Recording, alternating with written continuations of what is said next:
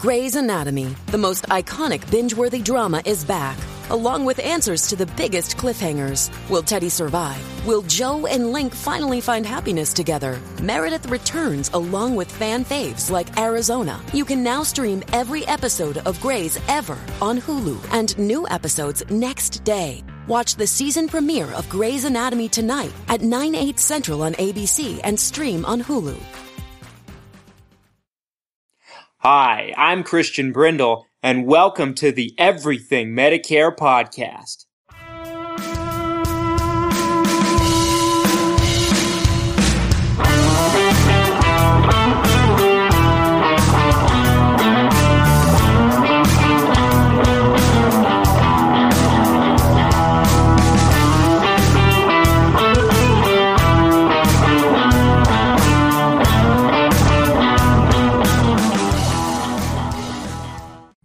What's up, Everything Medicare Podcast Nation? Hey, this is Christian Brindle, wherever you are and however you might be listening to me today.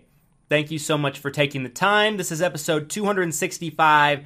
Every single week, me and my company bring you an episode of this podcast where we discuss your Medicare, your Medicaid, your Social Security, and everything that has to do with that golden age called retirement.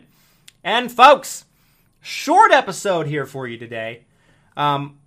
I'm bringing you this episode really to kind of go over what you need to know as we get close to the end of the Medicare annual election period.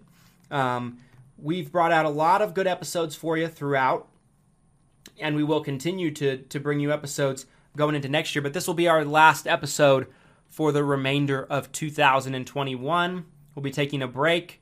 If you haven't made your changes so far this Medicare annual election period, then what are you doing with your life?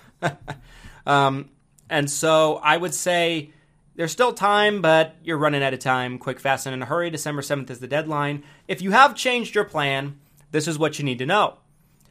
If you changed to a Medicare Advantage plan, you will be getting your new cards sometime, probably I would say, in the second or third week of December, maybe even the last week of December.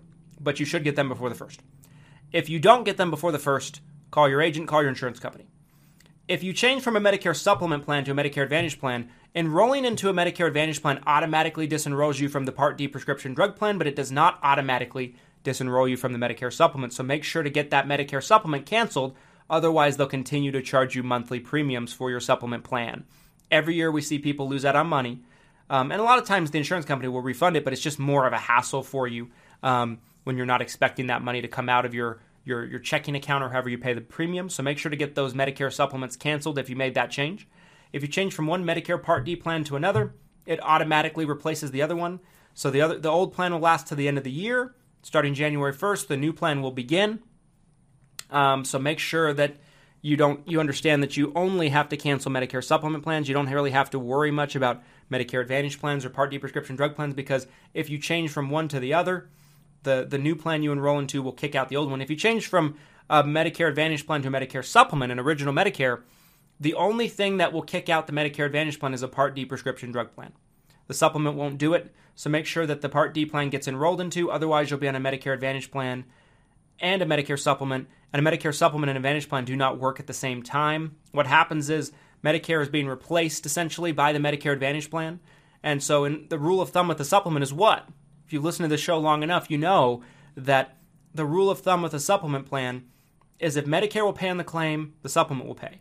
If Medicare won't pay, the supplement won't pay. So if Medicare is being ran through the insurance company, Medicare will never pay. Henceforth, the supplement plan will never cover any of your claims, and it's just wasted premium. So anyway, get your changes in. December 7th is your last day. But I would say that most of you have probably already done so.